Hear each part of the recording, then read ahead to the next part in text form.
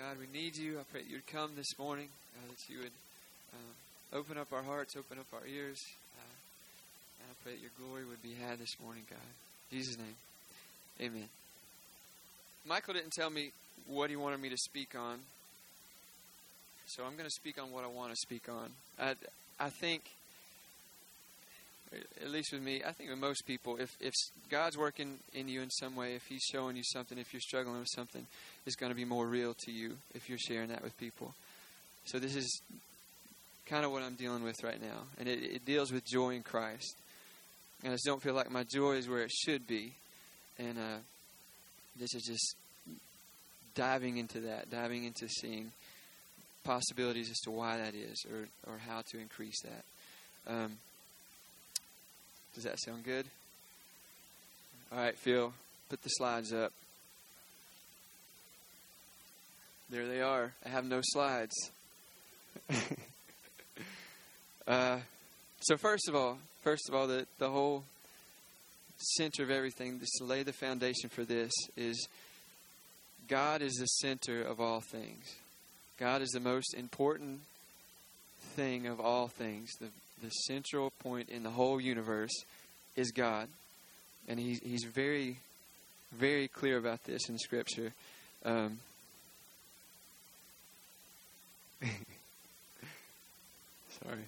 I lost my place and I remembered why. Bo did I wouldn't tell Bo what I was going to speak on. So he did the turn to a page and point method and talked about women in childbirth. So I'm not going to speak about that this morning, but I did lose my place. So let's see. Hebrews 2:10. Hebrews 2:10, it says, "For it was fitting that He, for whom and by whom all things exist." So talking about God, it says, for Him everything exists. By Him everything exists. And the same thing we see in Romans.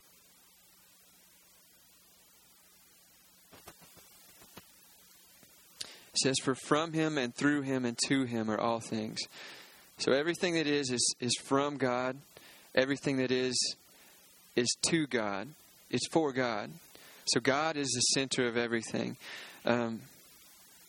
Oftentimes we like to think that we're the center, that man is the center. In the past 100 years, this whole man-centered theology has really torn apart American Christianity. I'd say 90% of the churches in America are focused on man. God has taken a back seat to man. And that's terrible. Where are we going to get our strength from? Man's going to fail us every time. We have to focus on God. He's got to be the center of our walk, center of our life, or nothing is going to happen. We're just going to get bogged down, going to lose our joy. It's not going to be good, right? So God is the center of all things, and He is very self-centered. His desire is for His glory to be shared. His desire is for Him. We take a second seat place here. God's desire, His foremost desire is for Him. His supreme devotion is to a supreme value. It's not us. His supreme devotion is to Himself. And that is good for us. It's so good for us because if He was about us, He would just be a weak, changing God. But He's not. He's about Him. He wants us to see Him. Because when we see Him, that's the best thing for us. So, let's see here. So basically the reason that we were created is to glorify God. It helps if you know the reason something is created. If you know what a can opener is, it helps you to open a can, right? So if we're created to glorify God, that's what we should live for. That's what we should strive for. That's what we should want to do. So it's kind of our duty. It's God's law. It's our duty. And so many times that word duty has a negative connotation. It's like a slave with their master. A slave has a duty to do whatever his master says. Or an employee is supposed to do whatever his boss says. It's his duty. And that's kind of a burdensome thing. Like you feel it on your shoulders. You have to go do this. But the difference between our duty with God and our duty with man is that the boss needs the employee to do something. The master needs his slave to do something. God doesn't need us to do anything. That burden is not on us. He said if he was hungry, he wouldn't tell us. Wouldn't matter. He doesn't need us. He lovingly created us for his glory and for our joy, but he doesn't need us. So when we have a duty to serve a God like this, how freeing is that? It's not on our shoulders. God is going to do what he's going to do. He's going to use us how he's going to use us. Here's a couple little analogies here. If you go to Niagara Falls, one of the most beautiful, famous waterfalls in the world, powerful, huge, beautiful, you don't just get up to the top with like a little 5-gallon bucket, pick it up, and I'm helping you. Look at me, Niagara Falls. I'm helping you. That's silly. I mean, it doesn't need your help. It's going to do what it's going to do. But our duty should be to enjoy it, to see it as beautiful, tell your friends about it, just to enjoy it. It's not burdensome. You don't have to get up there and help it throw water over itself. It's going to do it. Or like the Golden Gate Bridge. If you were to pull up to it and stop right before it and pull out some 2x4s, a hammer and a nail, start adding some supports to it, that's silly. It doesn't need your help. That bridge is glorified when you trust it, when you go across it, when you enjoy it. And it's not a burden to you. You don't have to do anything. God's work is complete. He is who he is. He is enough for us. He's enough for everything. And what he has done is enough. So we don't have the burden of adding stuff onto that. And I feel like so many times we get lost in trying to do things, trying to please man, trying to have to be at church to do this, have to go out in the community to do this, do this, do this. And we lose sight of God in all of it. We get our focus more on man than on God. And that's when we start losing our strength, when we start losing our joy, when serving becomes a burden. It's not supposed to be like that. We're not supposed to be serving in our own strength. So the way we glorify God is to be genuinely thankful, to have genuine gratitude for what he has done for us. Not try to repay him. It's not a business transaction. It's not something that we're going to help him do. But just genuine thankfulness, genuine enjoyment of God. John Piper, one of his favorite things, or one of my favorite things that he says, I guess it's one of his favorite things to say too, is that God is most glorified in us when we are most satisfied in him. And that's huge. If we're not satisfied in him, God is not glorified in us. Does that make sense? I mean, if we're getting so bogged down by this world, if we're feeling so miserable because we've got all these responsibilities on us, and we lose sight of God, God is not glorified in that. And we're not satisfied. So God is most glorified in us where we are most satisfied in him. So he gets the glory and we get the joy. That's pretty cool. So he creates us for his glory and for our joy. I think that's neat. So let's dive in a little bit here into kind of reasons why our joy isn't as it should be. First thing, I've got 5 points here. If you want to label 5 points in your note taking. Are you taking notes? Are you drawing pictures? Oh, nice.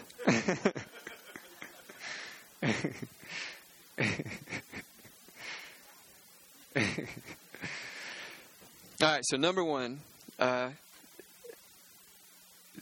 first reason that we fall short of the joy that we should have in Christ is because we have our security elsewhere. And it could be anything. I mean, a big vice for people is money. We think we hold God in this hand and then money in this hand just in case God doesn't come through here. And if we do that, our security is in money. If we think we've got both, we don't. We have money. Our security is in that money. Or our career. I mean, if we're in a career, feel secure in that, kind of place our identity in that, that's taking God's place in our lives.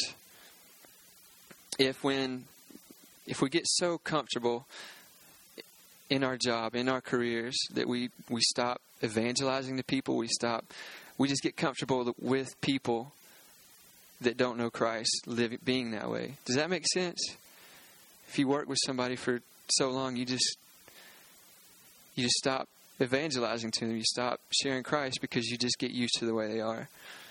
And that shouldn't be how it is. Our security should not be in things like that. And same in this house or in this church. We have a lot of homeschoolers. It could be the same way. You could get very comfortable in your home, not purposely outreach to the community, not find lost people that need what you have.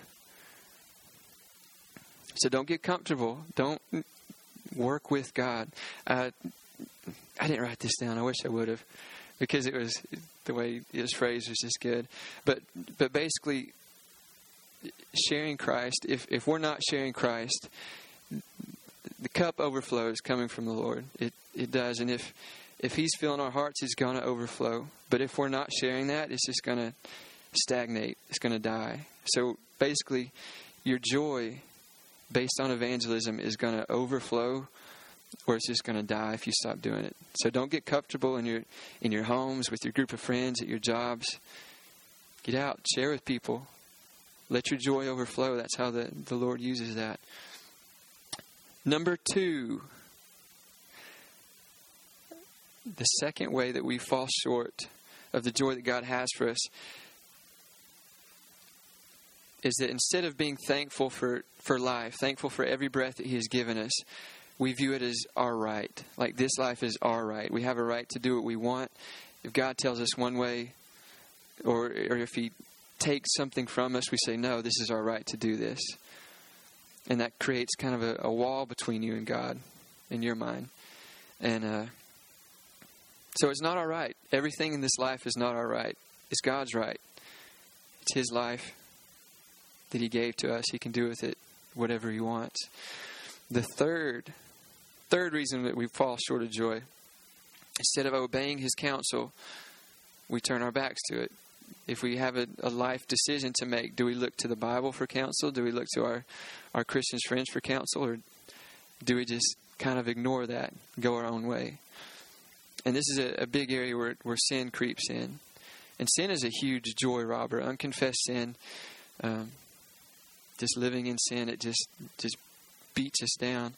So when we deal with sin, it's important, first of all, have an accountability partner. Share what you're struggling with. Share things. And it's important to not make light of sin. Yes, that sin was paid for 2,000 years ago. Christ, He paid for everything. But it's still serious. He died for that sin. So there's a fine line you walk between not taking it, between, I guess, making light of it and not being overwhelmed by it. We can't be overwhelmed by the guilt that sin can bring. We have to realize that it was paid for. So there's a fine, healthy line you need to walk between that. But sin is one of those joy killers, just not listening to God's counsel. Number 4, we often get bogged down by trying to figure out what God's will for our life is. And is it a good thing to search out God's will for our lives? What do you think, Liz? You didn't even hear what I said. Is it a... I'm in trouble. So it is a good thing to look for God's will in our lives. It is. But I feel like so many times people overevaluate everything. They overevaluate so much stuff that they're afraid to do anything. And that's just a joy killer, a life killer, if you're just stuck because you're afraid. If you're just constantly over-evaluating everything. Your joy it doesn't come from evaluating your faith and evaluating every step of everything. It comes from looking at Christ. And I think that Brody Holloway at Snowbird has a good analogy he uses. He said if in his backyard he's got a trampoline and a swing and like a sandbox and a swimming pool. I don't know if he has those things. I can't remember.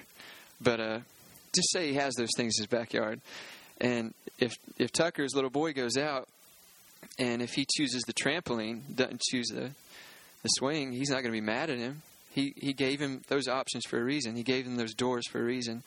So does that make sense? I think God gives us doors. He just wants us to go, to live with him.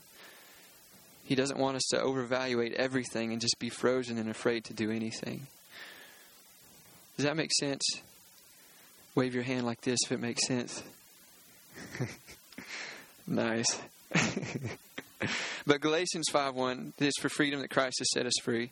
So we know it's God's will for us to be free, not to be frozen in fear that we're going to make the wrong choice. If he's opened us multiple doors, just go, unless he's clearly told you not to go through one. But don't be frozen. Act. So number 5, the one we've kind of talked about already, is getting bogged down by our works or by our duties. And like I said earlier, God doesn't need us. The burden should not be on us. We shouldn't feel this huge burden that we have to go and do this. Because we don't. If we don't, God will take somebody else and use them. I mean, it's our privilege to be used by him. But I guess the main thing, he is going to call us to work. It's not just going to be sitting back looking at Niagara Falls. There are going to be times we're going to have to go do stuff. But what matters is if it's from our strength or from his. And John Piper has a really good analogy. I've used this 10 times the last 8 years, I guess. But if his boy's playing with a bunch of Legos, a bunch of blue and red Legos all over the floor, and John Piper comes in and he says, they have to go. He says, all right, pick up these blocks. You've got a minute. We've got to go. Pick them up. Quick. Hurry. He can do that, or he can say, all right, we've got to go. I'll get the blue blocks. You get the red blocks. Let's see who finishes first. Like, it's totally different. It's not a burden anymore. It's not a chore. It's fun. The Father has come down to help us. Like when we have things to do, when we have ministries, yes, there are tons of actions, tons of responsibilities in it, but the Father is here to help us. He's come to make it fun, make it life-giving instead of life-draining. Does that make sense? Give me the hand wave. All right.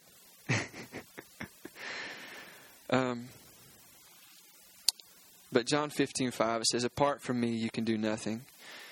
So don't try to do it apart from him. He's already telling us that we can't do anything. Our righteous acts are like filthy rags to God when we try to do it by ourselves. He wants to be with us. He has come down to be with us, to help us pick up those blocks, to help us to feed the people on Thursday. He has come to help us. So don't be bogged down by that. And kind of a last thought. When Christ is with us, when we're looking at him, it's just a fruit. Galatians, it talks about the fruit of the Spirit. The peace, patience, kindness, gentleness, goodness, self-control, all that stuff. That is stuff not from ourselves, but from God. From spending time with God, he gives us that. And the only pleasing gifts that we can truly give to God are from those things which he has given us. So we can only please God by giving him things that he's already given to us. Isn't that crazy? Did that blow your mind? Thanks for that hand wave. I appreciate that. But don't get bogged down. Like in my life, I feel like so many times I get so concentrated on men or what I have to do, and I lose focus on God. And it just ruffles up everything in your life. It makes life no fun anymore when it should be fun. There should be joy in it. If we're followers of Christ, our sins have been paid for. Going to heaven, we get to have a relationship with the greatest being in the whole universe. It's a good thing, so we should be joyful in that. It shouldn't be a burden. Let me pray. God, thank you for who you are. Thank you for what you've done for us. I pray that we would rest in that we would rest in you. I pray that you would convict us at areas in our life that would rob us from that joy, that would rob us from being who we are in you. I pray that we would be satisfied in you and you would be glorified in us, God. In Jesus' name I pray. Amen.